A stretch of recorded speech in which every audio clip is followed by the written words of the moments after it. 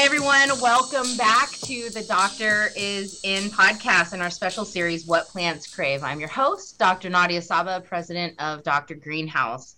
My guest today is Ian Baker, greenhouse manager of Joyn Bio, which is a research-based company that is studying the use of microbes to reduce our reliance on nitrogen fertilizers for the production of corn and soy. He also did a stint at Plenty, which is one of the most well-funded vertical farming ventures in the world with the aim of reshaping agriculture. Speaking of reshaping agriculture, Ian is also, I hope, going to talk to us a little bit about the art of bonsai. It's a good segue, right? That was great. Hi, Ian. It's so great to have you on What Plants Crave. I'm super excited to learn more about greenhouses and how they're used for research and the advancement of crop science, and how that might compare to other CEA operations that are more focused on, the actual production of growing food, flowers, medicine, etc., for consumption. Welcome. Yeah, no, that's great. I can't wait to get into it. Thanks, Nadia. It's a pleasure to be here, and I'm really excited to do this. So awesome. Thank you. All right. Well, first up, what got you interested in horticulture and greenhouses and what you're working on now? Oh, it goes way back. I have to say, I think growing up and being in gardens, like in my hometown, there were older folks that had these victory gardens, just gorgeously maintained spaces that had an aesthetic quality, but where they grow food, and it's a part of sort of survival, and it comes from that whole victory garden heritage. Like some of my best memories are as a kid running around in these sort of Edens. So I've always been turned on by that, and gardening's always been a thing that's happened with my mom and other family members at home. But, I've also been really interested in just systems, and I'm perpetually fascinated by how things work. So I actually didn't go to school right away. I went out and worked, and I always knew I was going to go back and finish my degree. And so I decided to go see UC Davis because I was really interested in sustainable agriculture. And a big driver for that is that I'm really interested in food, culture, and just our relationship with food and where that comes from. So I had this romantic idea that I was going to go to UC Davis and become a farmer. Well, I learned a lot. And one of the first things I learned was that, when you're a legit farmer out there in the field, you don't make a lot of money and you work your butt off. And, there's a lot of unpredictable things out there that you have to deal with. And so this sort of idea of just jumping in and being a traditional farmer right away kind of waned a little bit. I was working at the Botanical Conservatory, and that's a lot of fun because there's just a big greenhouse wonderland full of different species of plants that get maintained for teaching and aesthetic purposes. And I happened to be at the right place at the right time when a position opened up as a greenhouse manager for the College of Biological Sciences. So, I got hired into that because of what I demonstrated working in the conservatory. And I basically cut my teeth on greenhouse management in the research greenhouses. That was a lot of fun because I was supporting some traditional botany work, but a lot of ecology as well. So I had greenhouses that had, traditional crops and tomatoes, but then one had streptanthus in it, which is just a beautiful flower that grows in serpentine soils. Gongora orchids, where they were studying scent interactions with pollinators.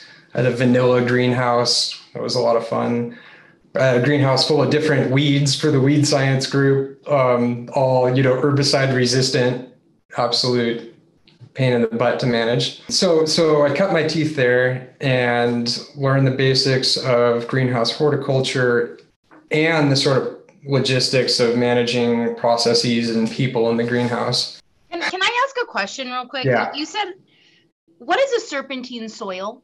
So serpentine is a specific mineral, and serpentine soils are high in serpentine, obviously, but they tend to have accumulation of heavy metals and they're really low in organic matter. So there's like cobalt and nickel in them. And so Streptanthus is actually adapted to growing with high levels of nickel, which is why it's being studied. So it's super interesting. I'm really into geology too. Is it actually an accumulator of the nickel, or does it just kind of find its way through and just leaves the nickel behind? It's a good question. I don't know the actual mechanics of it, but I would guess it's a function of there just being higher amounts because of the minerals versus accumulating. Okay. Here's my other question. Yeah. What's a conservatory? I think of like a traditional 19th century British glass house with ornate wrought iron metalwork and, Victorian people prancing about. But their parasols, maybe? Exactly. But I mean, it's a collection of plants that's grown for the sake of genetic diversity and teaching purposes. So at UC Davis, it's a lovely place to visit, as an outsider to go see a bunch of plants in a representative climate from where they came from. So there'll be like a cool arid room to represent, high elevation desert or subtropical or tropical. But it's all about having a high degree of diversity of plants in one space. Is that open to the public? Oh yeah, go visit it. That's the plug for the conservatory. If you haven't been there, go visit. I'm ashamed as a UC Davis alum that I've never been there. Yeah, it's a lot of fun. Okay. Yeah, so when I left the conservatory, I went from that to, I had cool stuff in my greenhouses, but it was a little bit less exciting growing tomatoes and, soybeans in the greenhouse, but still fun. So the thing that, going back to my story, the thing that really triggered this for me was going to Panama in 2017, International Congress for Controlled Environment Agriculture. I didn't really know what I was getting into when I signed up for that. But I was like, hey, I'm going to Panama. The university's paying for it. Sign me up. And that's what really opened my eyes to this industry. Dr. Kosai's keynote, I didn't know who he was before I saw him speak. That's where I saw you speak for the first time, Nadia. And that really just opened my eyes to the whole scene and also the network of people that's making this all happen. What was UC Davis's interest in sending you there and that particular conference? There wasn't much input in that sense. I mean, I had the budget to do it and nobody said no. So, but I mean, it's obviously about going and learning, the technical ins and outs of operating a greenhouse or controlled environment space and what's the cutting edge of technology and knowing your vendors and all the basic sort of value that comes from conferencing. Yeah, totally. I spoke at that one in Panama and then the first one in 2015. And very interesting group of people, very, very expert level group of people. You mentioned Dr. Kosai, but a lot of sort of international experts in CEA were recruited to speak at that Congress. It was pretty cool and very humid. Yeah. So fast forward to what you're doing now. What is Joyn Bio doing and how do you fit into their puzzle? Yeah, so Joyn Bio is a joint venture initially funded by Bayer Crop Sciences, or more specifically Leaps by Bayer, which is a VC quote unquote arm of the bigger organization, and Ginkgo Bioworks. Ginkgo is based out of Boston, and they're a leader in synthetic biology. So what we do at Joyn is we are basically developing engineering microbes for agricultural applications. So aside from the money from our parent companies, we get certain assets, from Bayer, who acquired Monsanto. They have a massive inventory of strains, microbial genetics. And then, Ginkgo has this high throughput engineering platform for microbes. And so Ginkgo does other stuff. They develop high value molecules, like say for a perfume, or they actually were in the news recently for making a microbe that excretes like a cannabinoid, which is interesting. Very interesting. Our listeners are going to be curious about where that's going. Yeah, I know. I am too. I am too. So we take the value that comes from each of our parents, and we basically engineer microbes to solve problems in agriculture. And basically, it's like anything that you can do with a conventional chemical or fertilizer or pesticide, we're more or less trying to figure out how to make microbes do those same things. So these microbes that you're working with, I mean, correct me if I'm wrong, but one of the characteristics that you're looking for is nitrogen fixation, right? Yeah. Why? Yeah, so our marquee project is we're developing a nitrogen fixing microbe, and it's specifically for a corn cropping system. And when I say corn cropping, I mean large scale corn growth in the Midwest of the United States, or possibly in Brazil is our target market. And basically, using a nitrogen-based fertilizer is cheap. And farmers kind of use it as insurance. To put it another way, they're not incentivized to not apply a lot of nitrogen because it's not expensive to do, and it ensures they're going to have a high yield. And wasn't that also part of the agricultural revolution? Well, exactly. Yeah. I mean, exactly. I mean, hybrid varieties and the Haber-Bosch process combined together is what has created the world we live in today. And none of this large-scale food production would be possible without that. But the problem is, especially if you're talking about nitrate, it's super mobile in the soil. And if you apply too much of it, it's going to run off. And, here in the Central Valley, we have issues with the groundwater and nitrate pollution. In fact, it's really interesting. I send water samples to the lab throughout the year, and you can see the spike in nitrate in the groundwater up to like 30 parts per million the first day in the fall that it rains. Like literally on the data, you can see it right there. But, there are other bigger, well, maybe they're not bigger, but there are other issues when you have nitrogen running off, say, into the Mississippi River. It's going to go into the Gulf of Mexico, and you have what's called basically eutrophication, which is the result of algae growing from the excess nitrogen.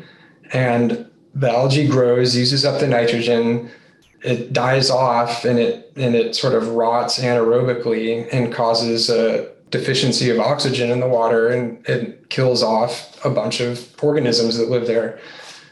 So these dead zones happen as a result of excess nitrogen pollution. Wow. But I mean, you don't even have to, it's these big scale things that are a problem, but you can drive out between Davis and Woodland and look in the creeks, and see the effect of excess nitrogen applied. So it's not just about these big scale problems. It's about how they manifest, at various scales all over the place.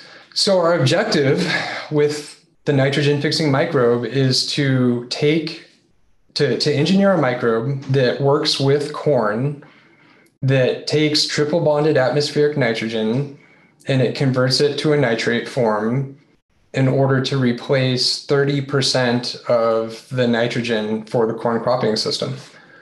So when you think about the scale, the size of corn farming in the United States, 30% nitrogen is a lot. It's a ton.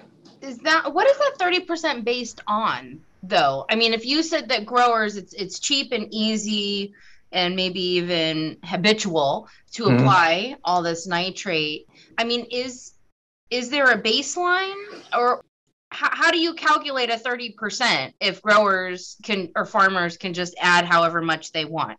Yeah. I would say this is getting a little bit out of my wheelhouse, but a lot of it has to do with the constraints, the technical constraints of what we're trying to do with the microbes, and how much you can basically engineer this trait into a microbe and how persistent the microbe can be. against all the other traits that you're trying to sort of manage this early in the R&D process. So there's a lot of factors that go into that number around technical constraints and economic viability of, will a farmer want to buy this product in the first place? What number do we have to meet in order for it to be a desirable product and all that sort of stuff? So that's the sweet spot we arrived at. Are the microbes kind of applied like at the root level? Are they trying to kind of create like a symbiote? Are you hoping that they would create a symbiotic relationship with the corn or soy plant? Yeah, I mean that's part of the consideration, because when you're engineering a microbe, you have a what we call a chassis organism, and that's usually some sort of wild type strain that has certain colonizing characteristics. And then we're taking the trait, the nitrogen fixing trait or traits, and putting them in the chassis organism.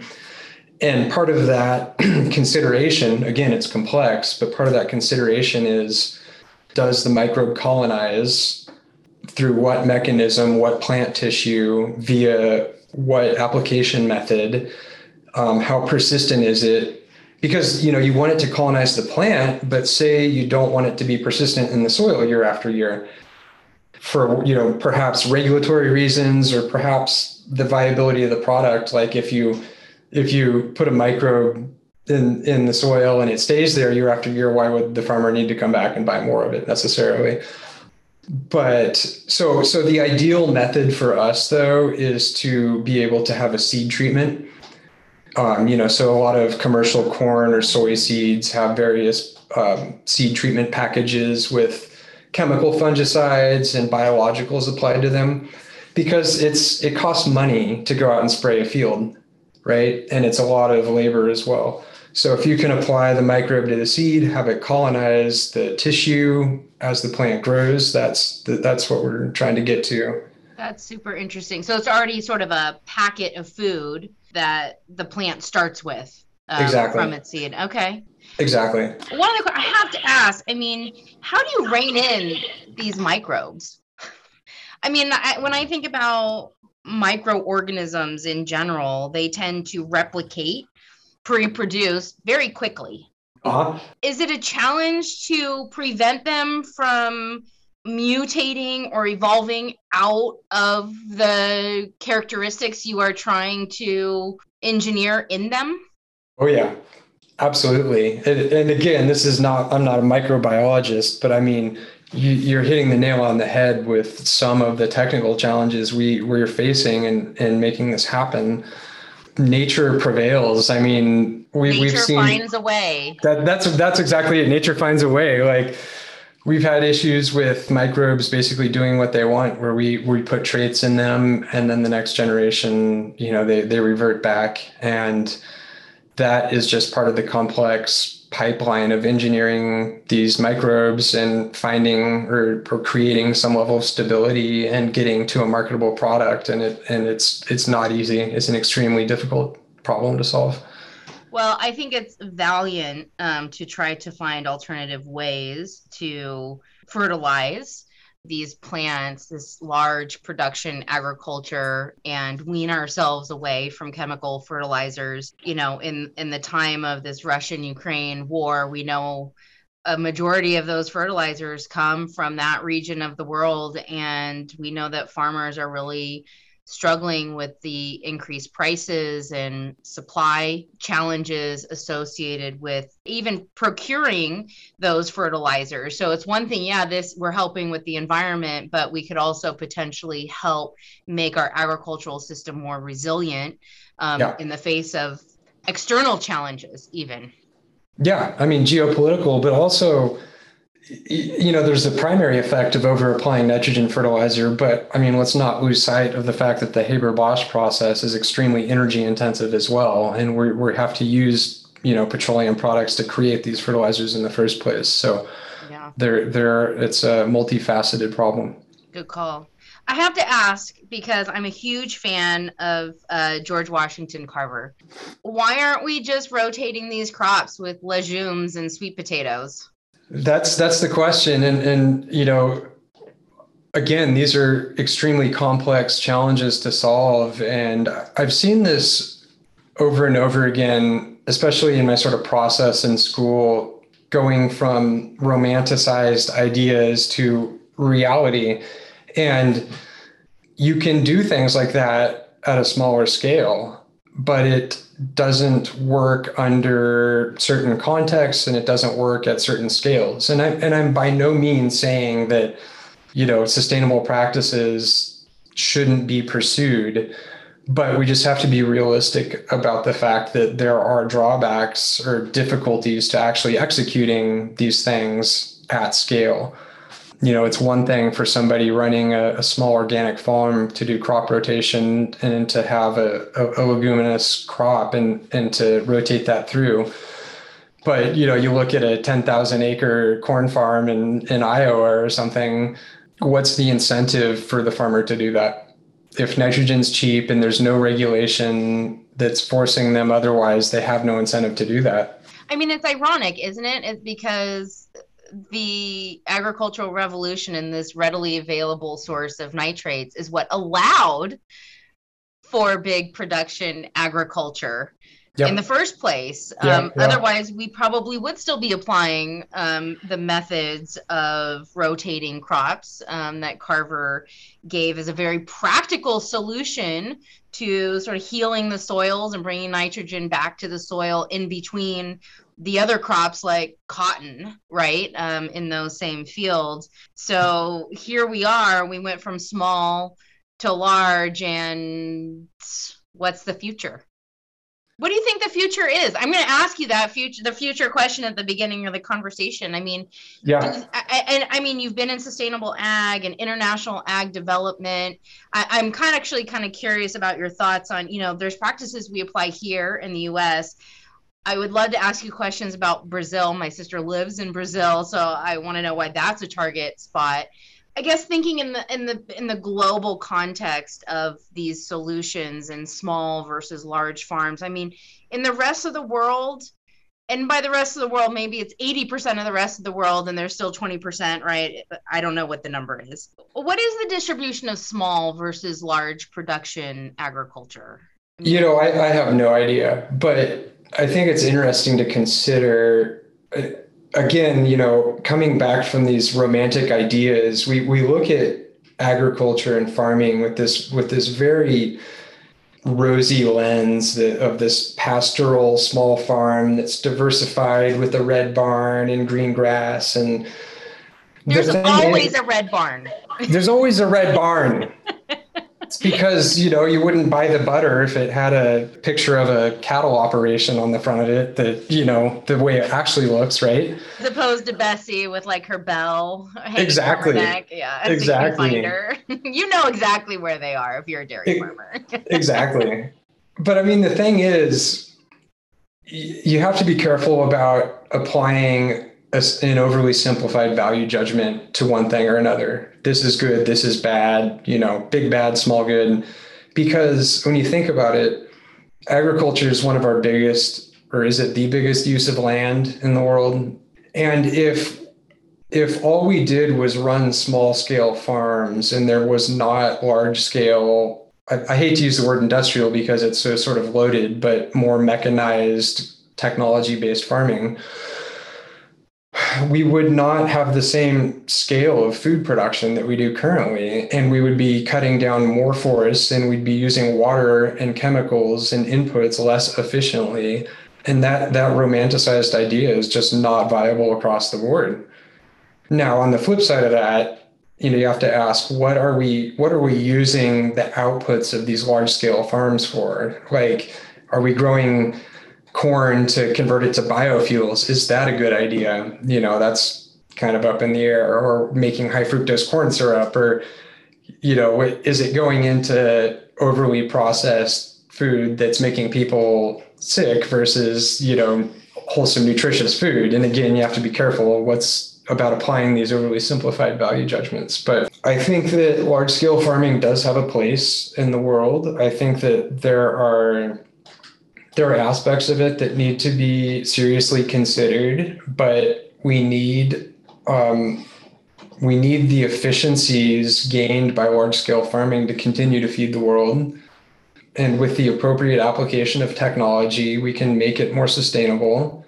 I think the ongoing conversation about, where the incentives are and what people are buying and what options people have to buy, that whole conversation is up in the air. And, it's complicated, geez.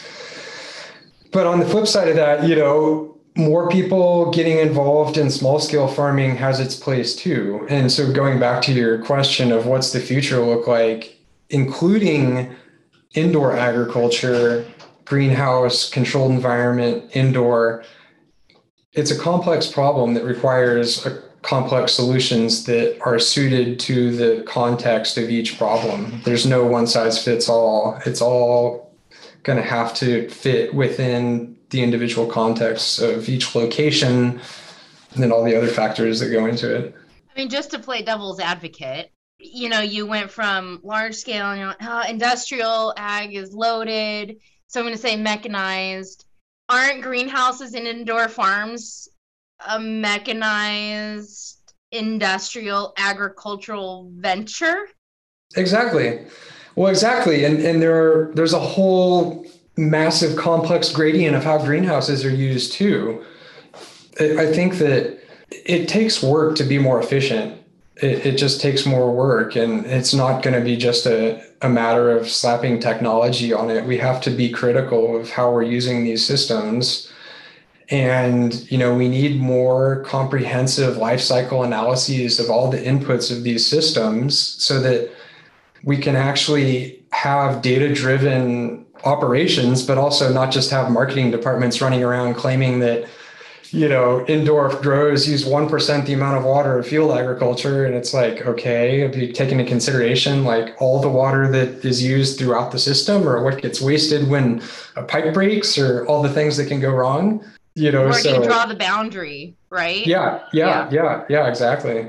So you mentioned a moment ago about all the different ways that we could use greenhouses or indoor agriculture. I did want you to touch a little bit about why you're using a greenhouse to do this research on the microbes. Most of the people I do talk to are producing, a crop for direct consumption. You're not doing that. And I'm hoping you can speak to the value of that in terms of crop science in general. Yeah, absolutely. What it comes down to is that this is basically a stage gate process where we're basically engineering these microbes, and we are trying to get as predictive as possible as far upstream in the process of what the microbe is going to actually do. And that starts with in vitro assays in the lab.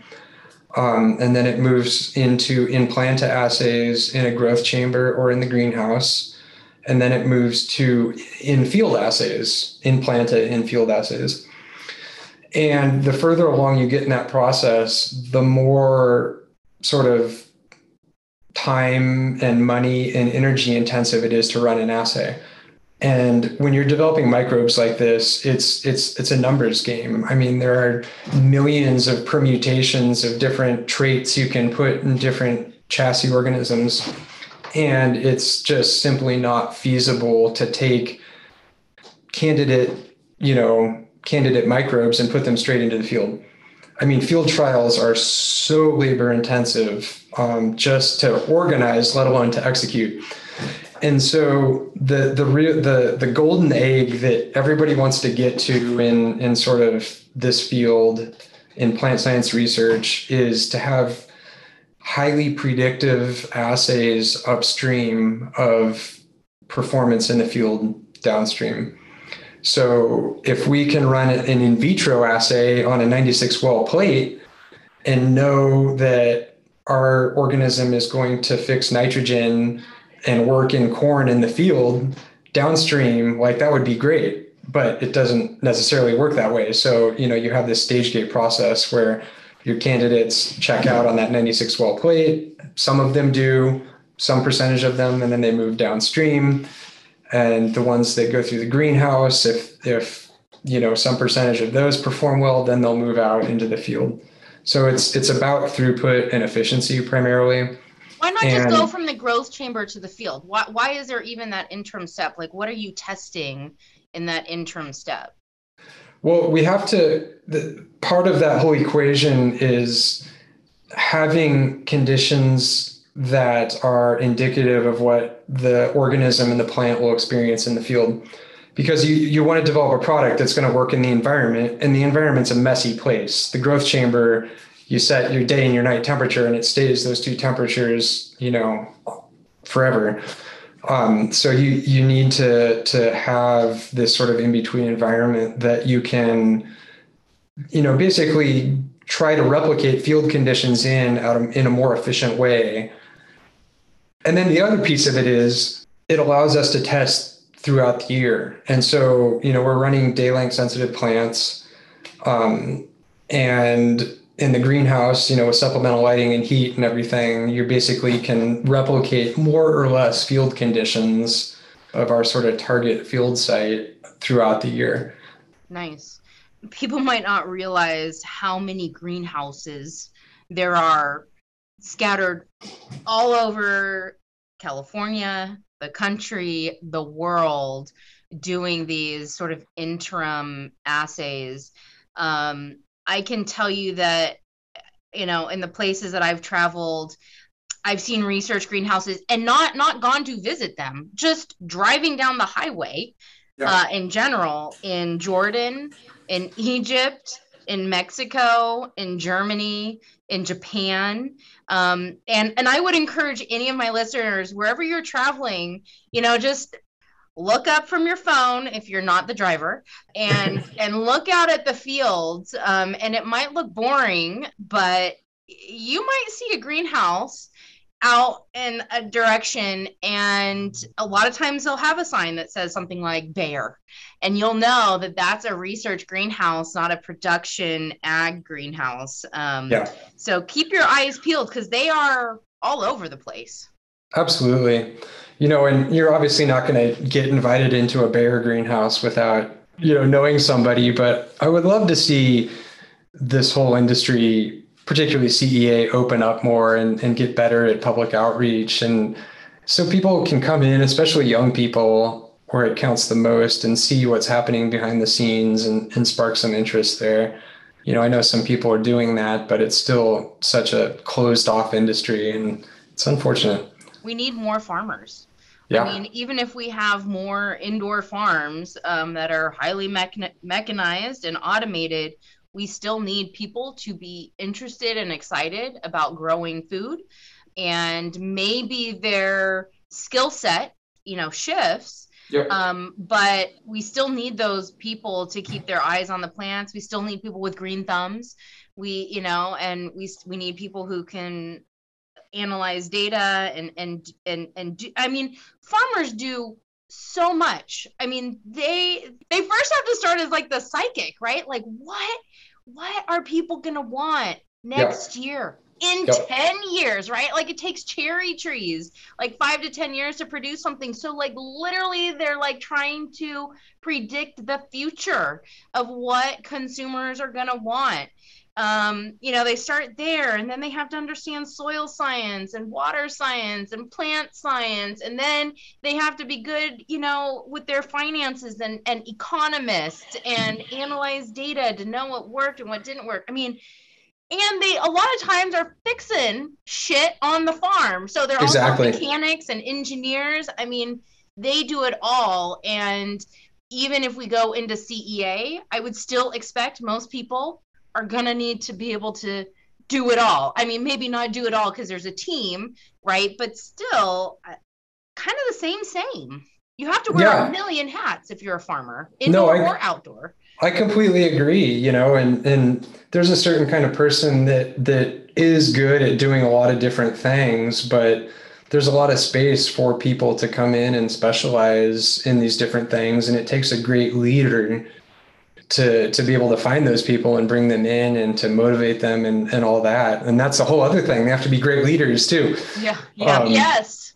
So again, if we can do a better job of turning young people onto this, it's only going to benefit everybody. So, you know, kind of switching gears a tiny bit, like, and your experience of working in an indoor setting where the sun is excluded from growing plants, and we're relying on electrical lighting.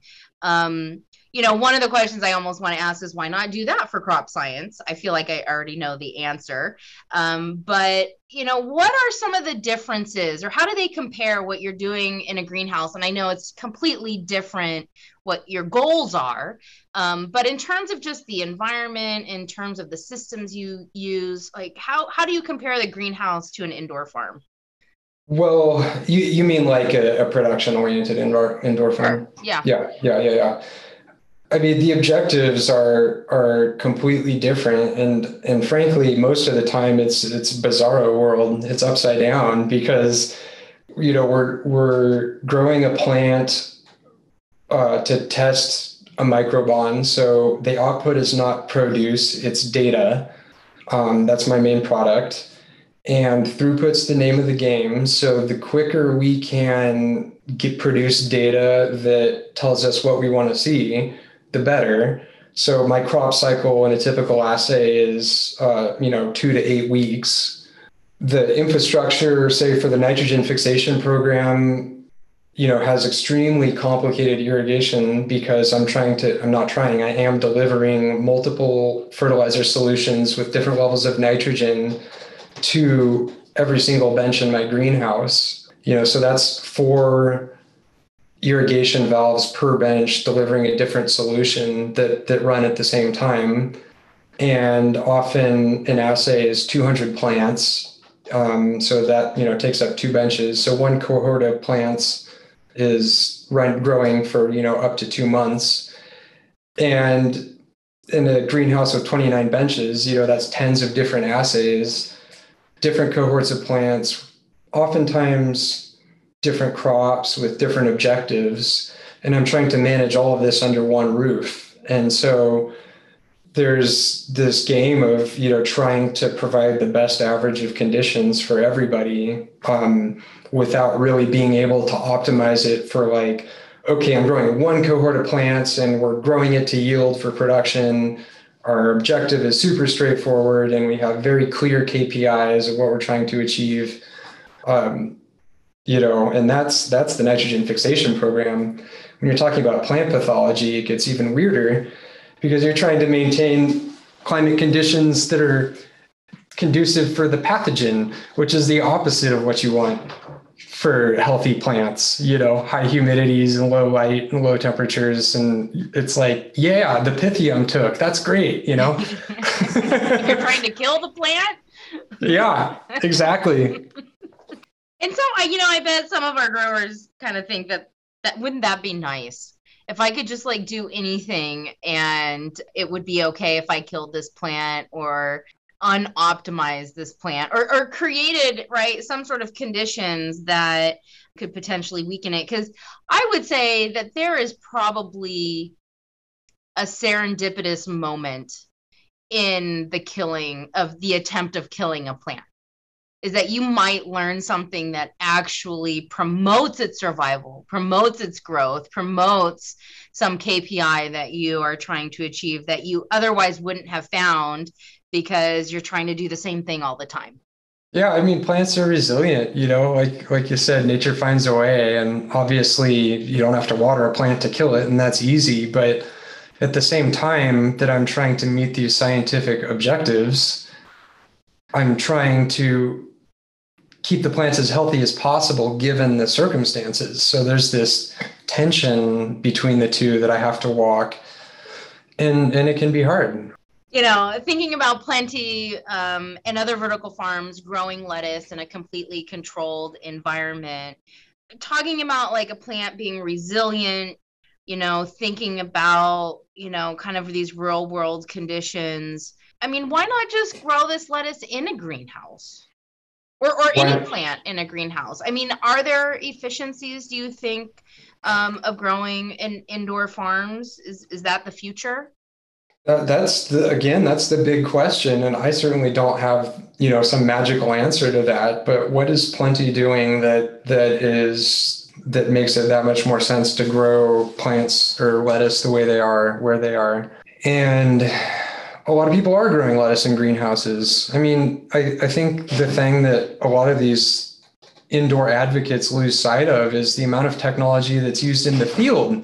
You go down to Salinas and you look at the way lettuce is grown. It's pretty automated and it's pretty impressive the way things are happening down there. And I think we need to not lose sight of that. I think the big argument with growing leafy greens is the locality aspect.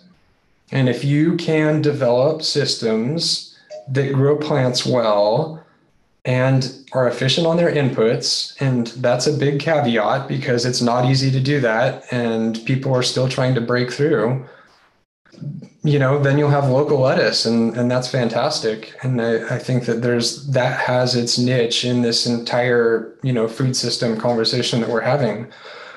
But it doesn't, I mean, you go to Walmart here in Sacramento in California, and they're driving lettuce up from northern Mexico. And where are the economic incentives that are making this happen? So I think that we do need to continue to work on that local aspect. But I don't think that it just depends. It makes sense to grow in a greenhouse in an area where there's space. Land cost is an issue. But when there's sun, like, let's take advantage of that sun energy versus growing it entirely indoors. But if we're building a system to grow lettuce in San Francisco, then it makes sense to be indoors. So it's really context specific.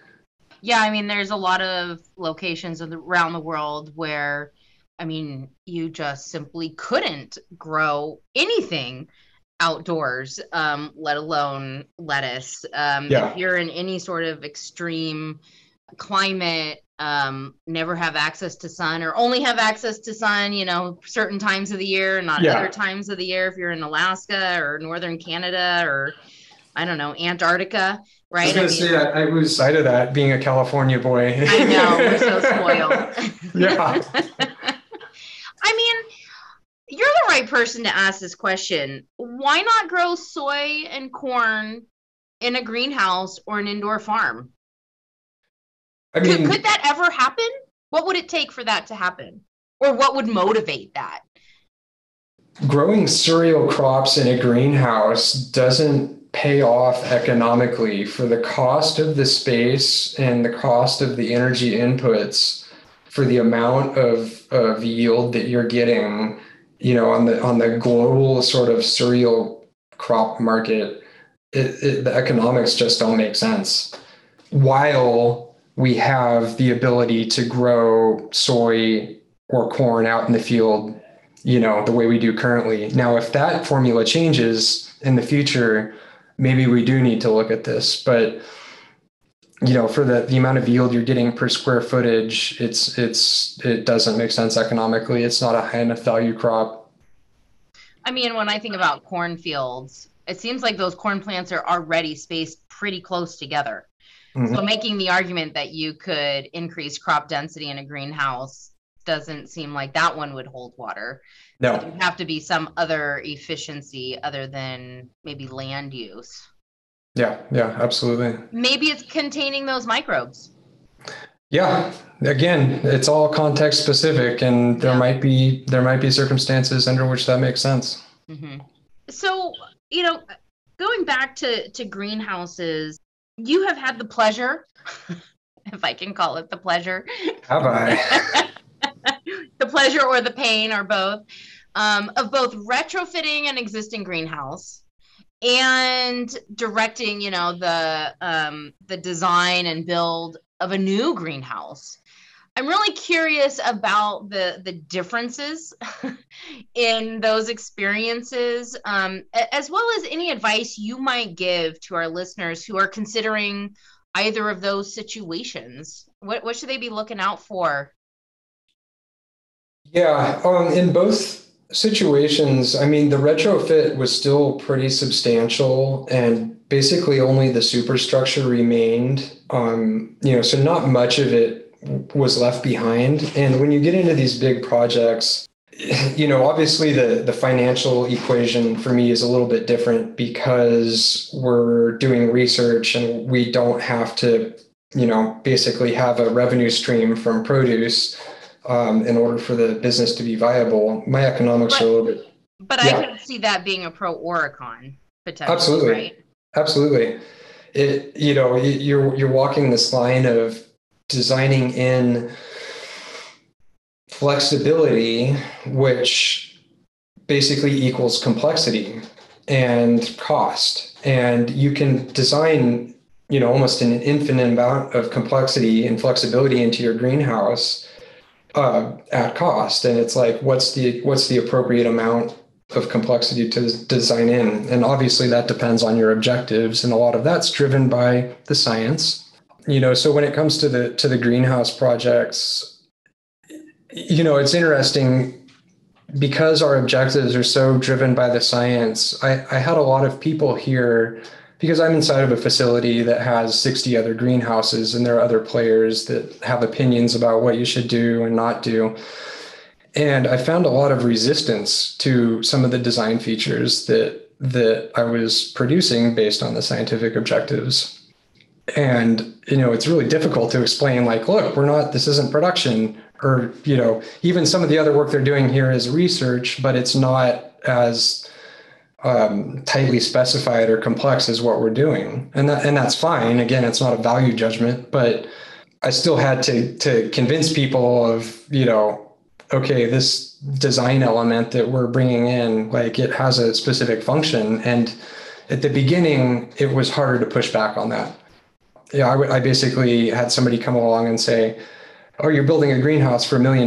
Like, I can build 3 of them for 800,000. And I'm like, that's great, but I need to have, over-engineered cooling, and I need to have shade curtains, and I need double wall glazing, and I need to have a mist system to meet the scientific objectives. So the experience has, given me more confidence in sort of owning the decisions that I've made moving forward, but also being able to talk through that decision-making process and consider where other people are coming from openly, and that's important too, because what I'm not saying is like, oh, I've done this before, I know what needs to be done, and this is the way it's going to be done moving forward. And especially when it comes to considering, again, that budget complexity spectrum, more technology is not always better. And you need to think about the appropriate use of technology when you're making these design considerations. I mean, I was going to ask you that if money was a factor, would you have gone with the 3 greenhouses for $800,000? Did you look at what that proposal was? Could you have said, oh yeah, that would have made sense if it was something else, or no, this is still crap? No, that's a really good question. And I would be more critical. This ties into what I was saying, but I would be more critical throughout the process. And again, I don't think that the cheaper greenhouses would have suited our objectives necessarily. But, when you're interacting with this whole range of technical salespeople, they come at you with their proposals. And I think it's important for anybody involved in this process to really think critically about what is being handed to you. And ask questions, because their job is to sell you a system, and it's not like there's anything malicious behind that, but we need to be critical throughout the process and make sure that we're getting the right thing. What would be your top 3 questions in vetting? If you had 5 vendors lined up, what are the same 3 questions you would ask them? I mean, that's hard because this is kind of a non-answer, but we talked about this a little bit the other day. The commissioning process, I would want to make sure that that's built into the design considerations from the beginning, and it's built into the schedule as a discrete activity, and that's owned by somebody who doesn't have a stake in selling you a piece of equipment.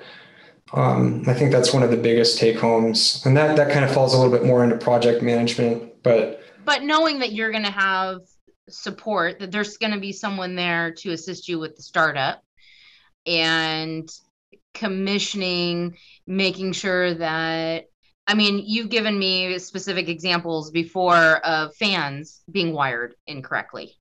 Like if someone had just been on site, right, then they would and checked how, what direction the fan is blowing. Yeah. That would have reduced your pain. Well, yeah, exactly. And that commissioning process needs to reflect the design and construction process. So taking that into consideration, it has to be formalized at the beginning of the process as you go through design, so that, you come up with a design element. Okay, here's how we're going to validate it down the road. And we know that now, and we know who's going to be responsible for it, so that there are no questions for each of these things, because the devil's in the details. I mean, you build a greenhouse, and there's so many little considerations that have to be made throughout the whole process. And you have to capture that first, definitely. Was it easier or harder to retrofit the greenhouse than build from scratch? That's a great question. I frankly think that given my set of circumstances, it's easier to build from scratch. I tried to save a few, like a couple of tanks, for example, to save a little bit of money. And it's like, in the grand scheme of things, it was a trivial amount of money, and it's caused more headaches to try and adapt this old equipment. And it's definitely, in my situation, it would have been easier to just go all out and rebuild it all. And we have to we're pouring concrete floors because we have to contain all of our water for regulatory reasons, and it just makes more sense. But again, that doesn't necessarily apply to everybody out there, and everybody's circumstances are going to be different. So it's important for people who are considering building a greenhouse to know what their design criteria are and what their goals are. What I find a lot of times with greenhouse vendors is that, they are selling a turnkey process. Yep. And they're selling a standard kit, and they don't necessarily take into account, the sunlight conditions, the latitude conditions, the end goal, whether it's for scientific research or production agriculture. I mean, just your comment that, you had someone say, well, we can build 3 greenhouses for less than this one greenhouse. To me, that is the perfect example of a vendor who isn't listening. Yeah, exactly. Well, and going back to your point about like what are the key things to ask, like it's difficult for me because it's so obvious, but I mean, you hit the nail on the head. Like the requirements gathering process is step one. And if you don't have this experience firsthand, find somebody who does. You need to understand what the local weather conditions are and the averages throughout the year. And you need to look at your DLI, and that needs to reflect your objectives within the greenhouse. So basically, anybody who's trying to sell you a prepackaged kit who doesn't ask those questions, that's the red flag right there. Yeah, that should be step one for sure.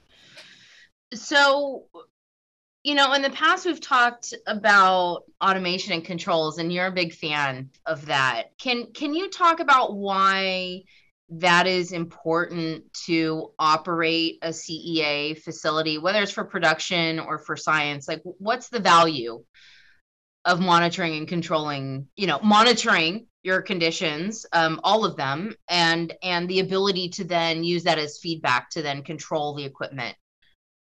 Yeah, absolutely. I mean, look, we're humans, and even the most talented grower who doesn't use controls is still operating subjectively. And you can get really good at that at a smaller scale. And I'm not saying that to discount excellent growers. Like, you have to have that artistic element and being able to read the conditions. But we are not data-driven creatures. And a control system is data-driven, obviously. So you're never going to do as good of a job if you're like literally manually operating vents and irrigation systems and whatever inside the greenhouse. You're never going to do as good a job as the computer does.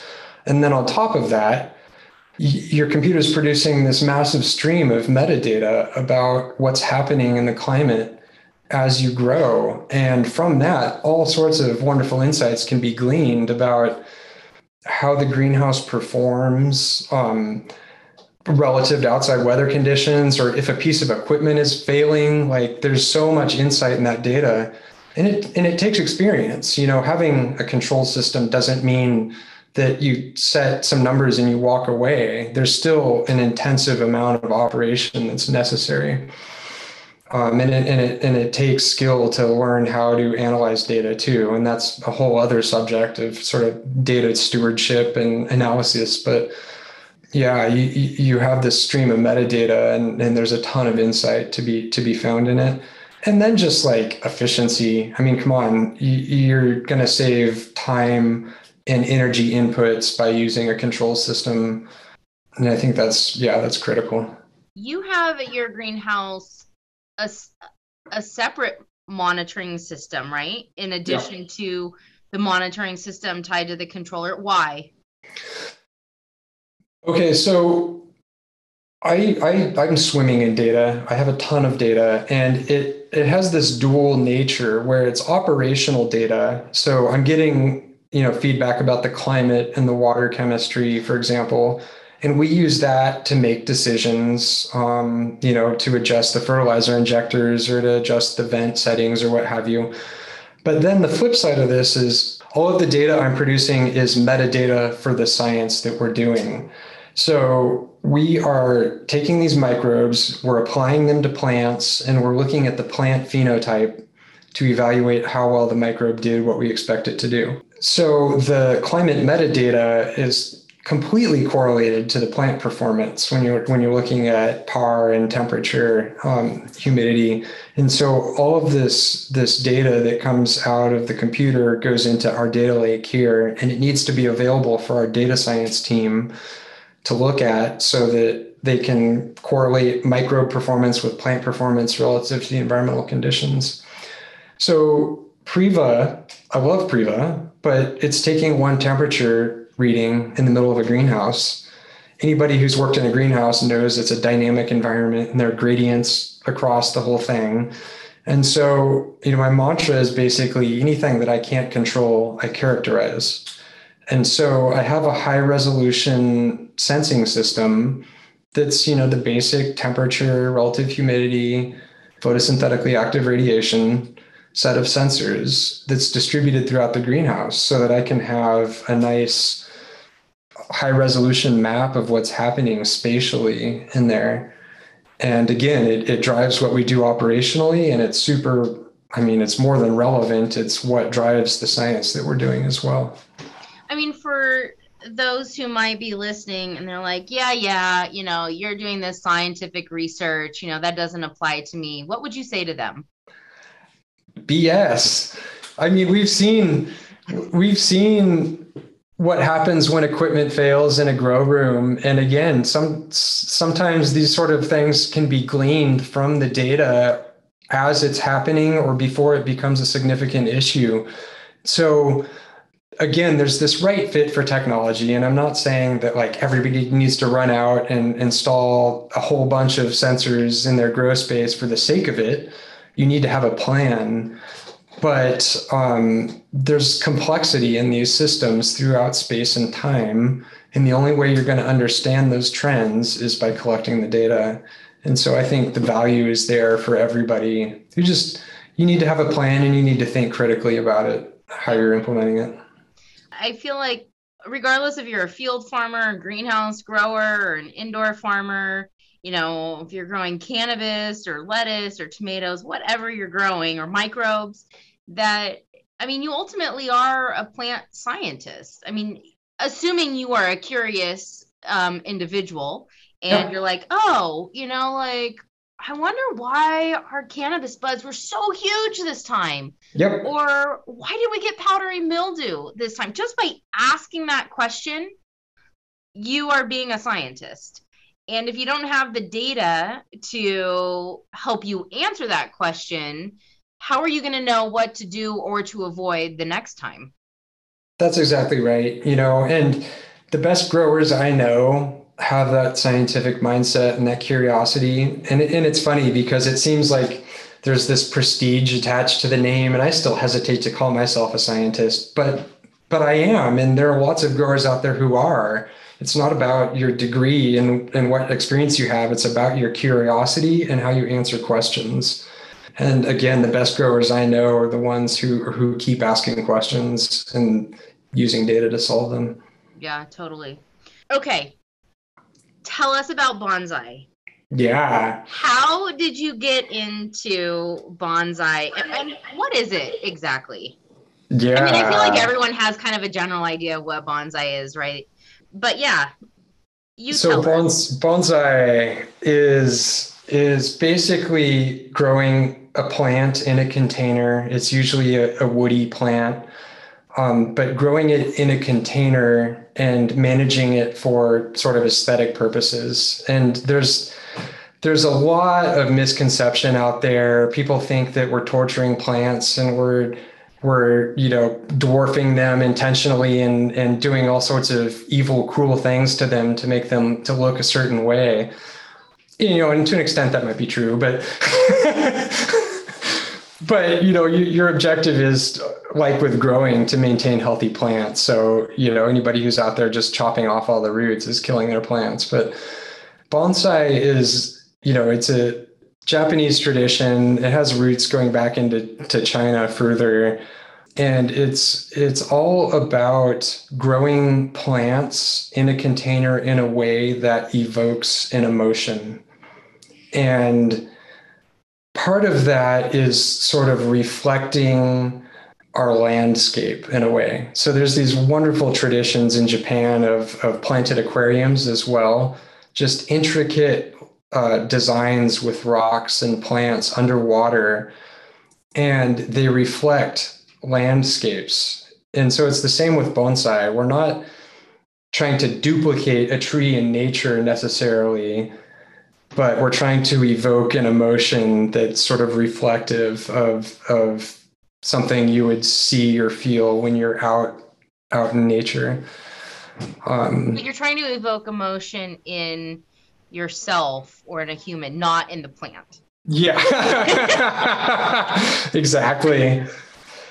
Now it's debatable what plants feel, but But you are we creating an emotional bond with your plant. exactly, yeah. But we are stewards of the plants with a vested interest in their well-being. So people have a lot of misconceptions about it, and it starts with people acquiring a plant. They see them, they like the way they look, they buy them, and they don't realize how much work goes into it.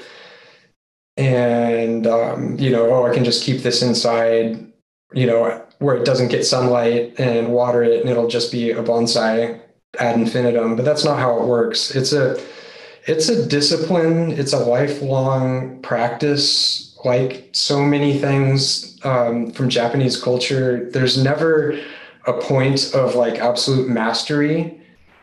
There's always something more to be learned, and you commit your life to it. And yeah, no, it's absolutely a process, and it really is mind blowing how much there is to it if you're an outsider and you don't know. I mean, there's a whole set of rules around composition and proportion and color, and it's very similar to other visual arts where you have these rules and traditions, and you need to understand the rules and traditions in order to be able to break them. So there are people who do different styles that aren't necessarily like purely Japanese style, but you have to sort of pay homage to proportion and dimension and these other characteristics. And you can still have your own style. But I mean, it's like painting, somebody who's an impressionist painter, you can't just like slap some paint on a canvas and call that fine art. You have to have appreciation for the discipline and who's come before you and exercise that and really understand the rules in order to sort of break them down the road. I mean, a lot of what you're saying sounds like what indoor farmers, greenhouse growers are doing on a daily basis in some way in terms of pruning and training plants. Yeah. What do you see are some of the crossovers between bonsai and Yeah, I farming? mean, hands down, the biggest is pruning. And really, it's about understanding how plant hormones work within the plant and how your pruning is going to affect the development of the plant further down the road, causing it to bud back in other areas, sort of breaking apical dominance. And each species of plant is going to react differently. And of course, there's the environment as well. Genetics by environment equals phenotype. So there's a lot of lessons to be learned about pruning. And, obviously, if you're pruning a tomato or a cannabis plant, it's not necessarily for aesthetic reasons, but it's critical to understand the flow of hormones within the plant from the meristems and, to the roots and vice versa, in order to make informed decisions about pruning. But say more about the apical meristem. What is that? I mean, the meristem is basically the undifferentiated plant cell tissue, and it develops at bud sites. But the apical meristem is the topmost meristem in the plant. And there's this thing called apical dominance. And I won't be able to explain this without having a whiteboard, but you basically have... There's one behind you, listeners. Yeah. You have the two critical plant hormones called auxin and cytokinin. Auxin is produced in the top of the plant primarily, and it's transported from the top to the bottom. Cytokinin is produced in the bottom, and it's transported from the bottom to the top. So auxin promotes root growth, and cytokinin promotes budding. And so with the apical, there's this thing called apical dominance, where the sort of balance, the gradient of these hormones is such that the apical bud grows strongest relative to all the other buds on the plant because of the equilibrium of the hormones. And when you cut that apical bud, you're breaking apical dominance and thereby allowing lower subordinate buds to become the primary buds in terms of that auxin balance. So rather than the plant growing upwards and vertically, you're training it, I guess, in a way to grow laterally and outward. Yeah, exactly. So you cut that apical bud and you're going to force the laterals to grow out more precisely. So are bonsai trees mini trees, or are they like actual like normal trees? I mean, there's nothing special about the genetics necessarily. There are plants that are more conducive to bonsai than others, but I'm taking like a Japanese black pine, which in the field would grow to 100 feet tall, and I'm growing that in a pot. And yeah, in a way, I am sort of miniaturizing that by the way I keep it in that pot, and by the way I prune the branches and the roots. So there's that miniaturization component. But again, there's this whole set of rules around proportion and design where you're trying to evoke a sense of age with that tree. That's really one of the primary objectives, is to make this small tree appear like an aged tree in the wild, almost as if it's like, far away at a distance from you. And so there are visual cues like the thickness of the trunk and the taper of the trunk and the amount of trunk that's visible proportionate to the branches covering it and the length of the branches relative to the height of the tree, and sort of manipulating all of these proportions to make it look like it's as aged as possible is really the main objective. That's really interesting.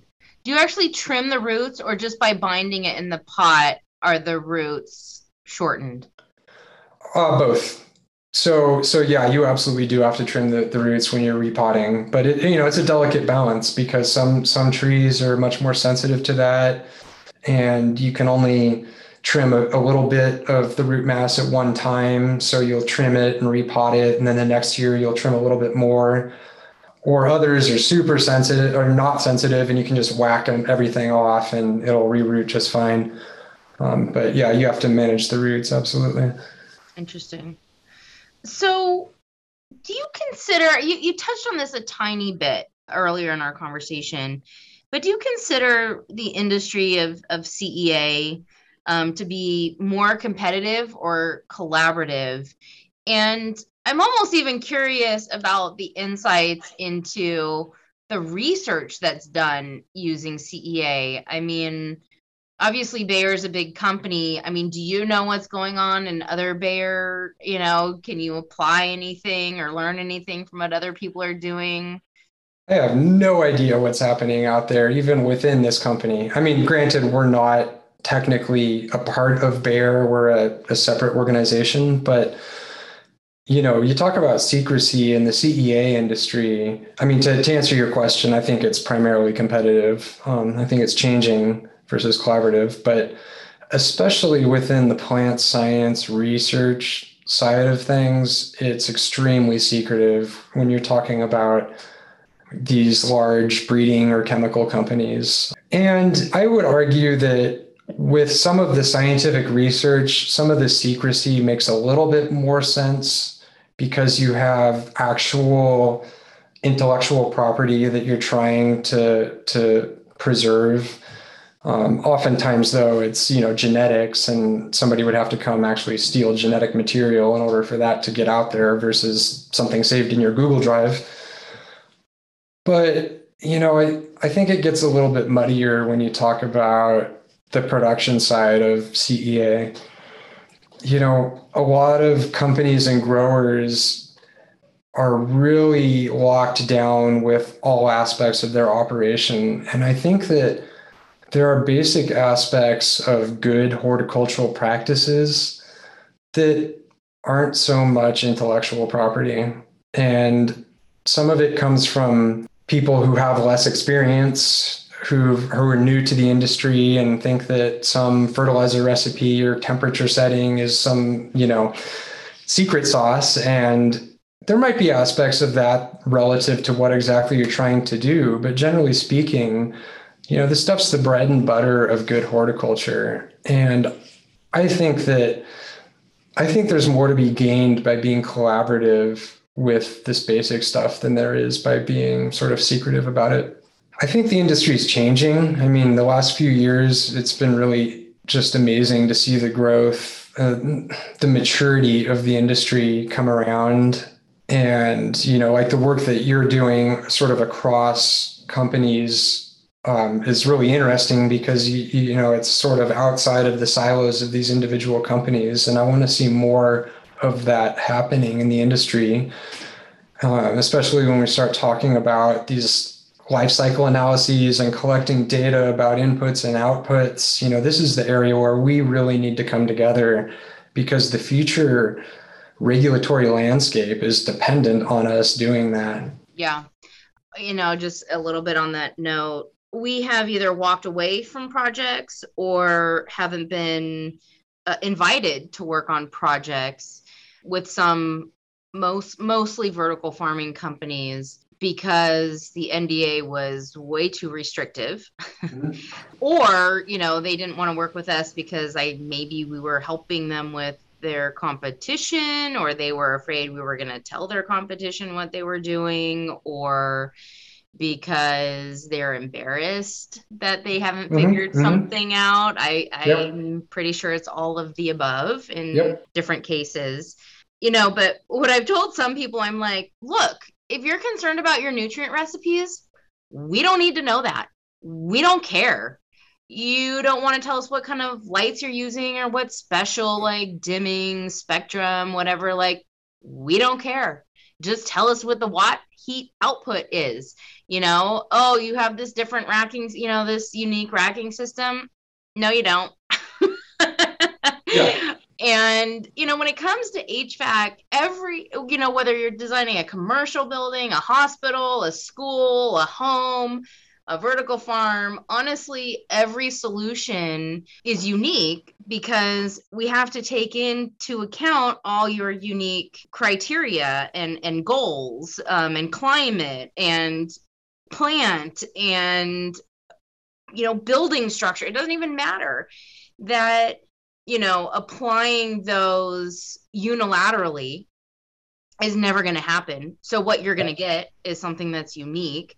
Also, it's not, we're not inventing a machine. Those machines exist out there. We might just be helping you find the best machine that already exists. Or, we've worked on about 150 projects. And when it comes to climate management, there's not a lot of IP. When it comes to climate management, there's a lot more problems than there are solutions. And I wish that people would trust us and trust themselves, honestly, to help solve these problems as an individual company or for, the greater good of the industry. Because everybody has the same challenge: humidity and airflow. Bottom line. Absolutely. So let's get together and solve it together. Exactly. Help us help you. Exactly. And I want to be sensitive to people and not sort of say it like, people are defensive of their thing and they shouldn't be, and they're, I don't know, being a bad person because of it. But it's kind of a scarcity mindset, like get over, maybe I won't say that, but. But edit. Yeah, exactly.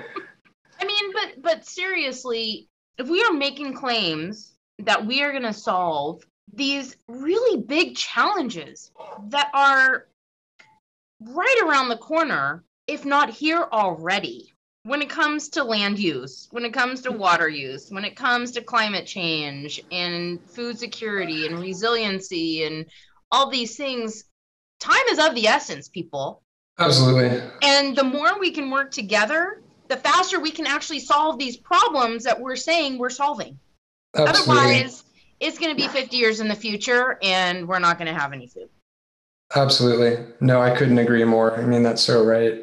I think the trend is going in the right direction, and it's just going to take more people coming to realize this and more people doing the good work like you're doing and connecting all these pieces together. Yeah. So, what is exciting to you about the future of CEA?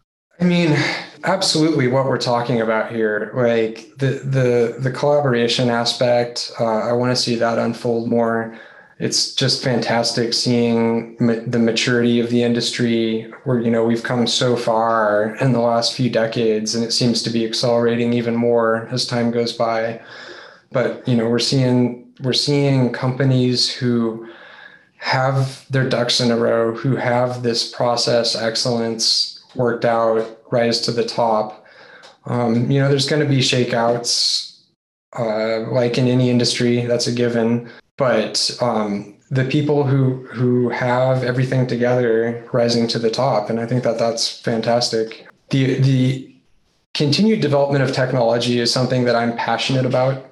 And, I can't wait to see what new things are around the corner and really how some of the new technology that's in front of us now can be applied in an effective way, and that what that really comes down to is like the appropriate use of technology.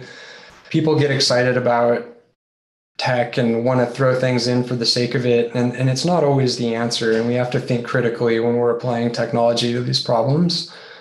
But yeah, I'm really excited to see where that goes. New crops in CEA, that's kind of a big one. Like we know what works currently, and I know that there are some people. It was cool listening to you talk to Joe Schwartz with Amhydro, and growing loofah sponges and all these different crops in his greenhouse. And maybe we can't grow peach trees in a greenhouse quite yet the way it's been claimed by some companies, but there's definitely more we can do than leafy greens and strawberries, and I want to see that boundary get pushed out further. I totally agree. Um, Economic incentives, and this sort of fits into the regulatory framework. I want to see companies continue to get involved in the regulatory landscape, because there are decisions that are going to be made that affect production downstream. And the more we get involved in that process, the more of a say we're going to have. And I think it's important to realize that. I know not everybody has an appetite for getting involved in regulation, but like it or not, it's an important aspect of this industry. As related to what I said about, collaborative work within the sort of life cycle analyses, continuing to see data-driven decisions being made by companies, and really arriving in a world where we are making decisions and we are moving forward based off of data and, not just promises from the marketing department or hopes and dreams and expectations, but, a more data-driven reality. Yeah. So last question. What do plants crave? Oh yeah. All right. I'm gonna get touchy-feely on you, but I said this earlier when Dana interviewed me after your workshop, but plants crave empathy and gratitude. And, first of all, on sort of an obvious technical level, we've taken the care of these organisms, the responsibility of that into our realm, and we need to make sure that we are tending to them appropriately. And, it's easy. I'm sitting here talking about technology and complexity and all that, but at the end of the day, being a good grower means being able to focus on the basics and to give it attention. And that's not easy.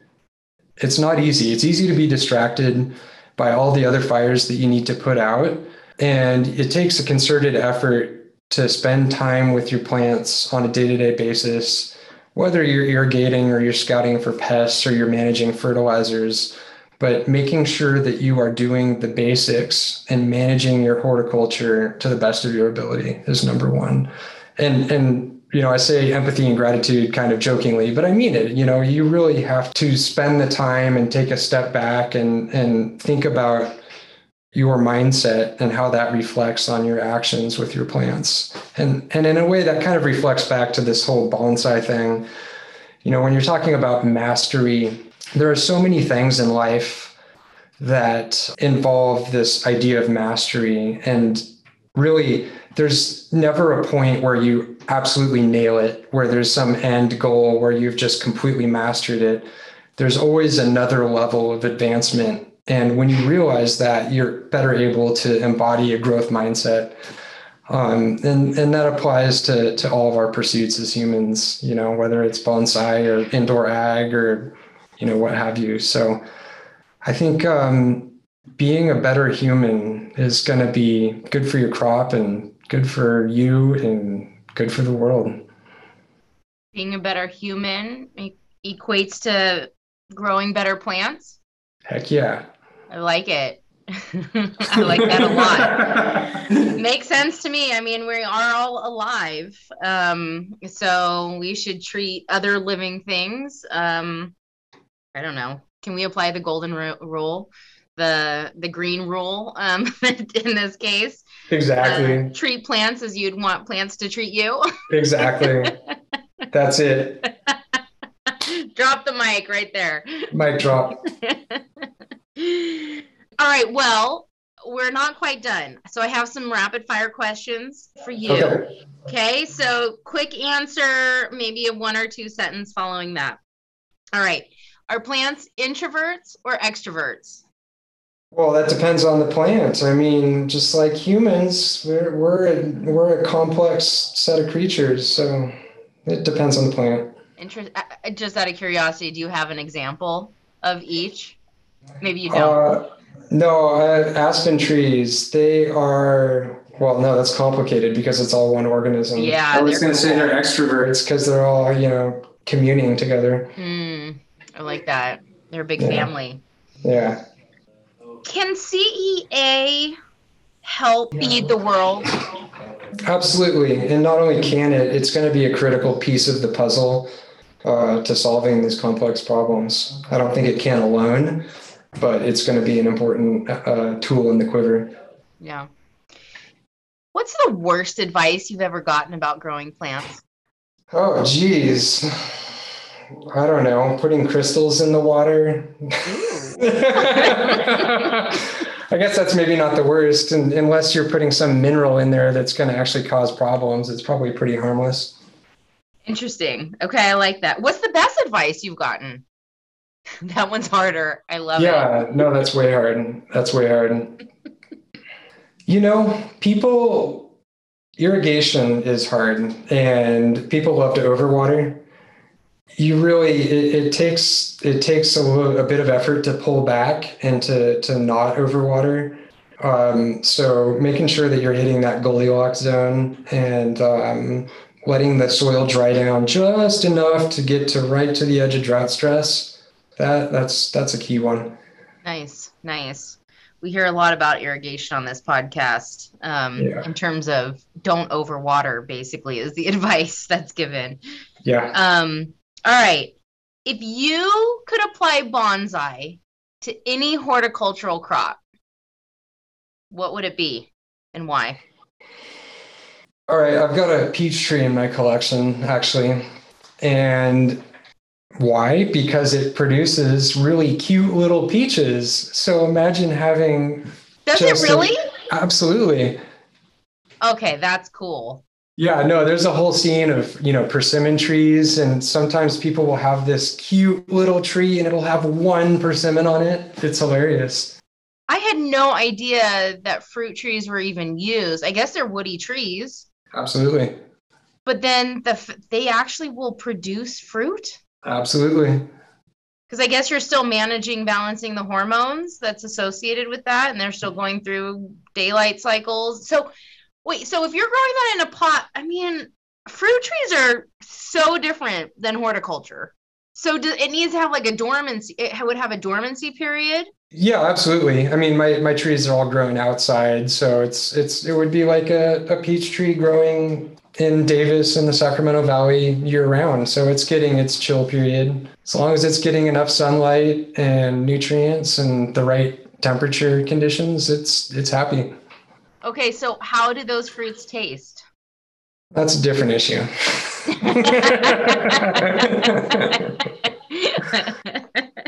Are they fuzzy? Do they have fuzzy skin? Oh yeah. Super How cute. big is the pit? I mean, it's like most of the fruit, There's the root mass on these trees is so small. It's more of an aesthetic thing. Oh my God. Could you plant that pit and grow a peach tree from it, do you think? Yeah, I think it needs to be stratified. It can be hard to get some of these seeds to germinate, but sure. No, why not? Interesting. So in space travel, they take some like bonsai fruit trees with them and then plant those seeds I mean, I don't know why you would do that, not just take the seeds with you, but I mean, well, maybe because if you're trying to create the illusion of a full grown tree, there could be like some serious psychological benefits to. Heck yeah. No, heck yeah. I mean, people focus on, does this produce food or not? But art is really important for us. We need to see beauty. It's integral to the human experience. And I think it's not something to be discounted. Interesting. All right. Well, I learned a lot today. Thank you so much for your time and for spending this afternoon with me. I really appreciate it, Ian. That was an absolute blast, Nadia. Thank you so much for making this happen. Absolutely. I don't think it's going to be 105 degrees out today, so it still gets hot in the greenhouse when it's hot outside. Absolutely. It's the time of year we get work done and we're out by 11. Nice. Well, thanks again, and we will talk soon. Sounds good, Nadia. Have a good one. All right. Thanks, Ian.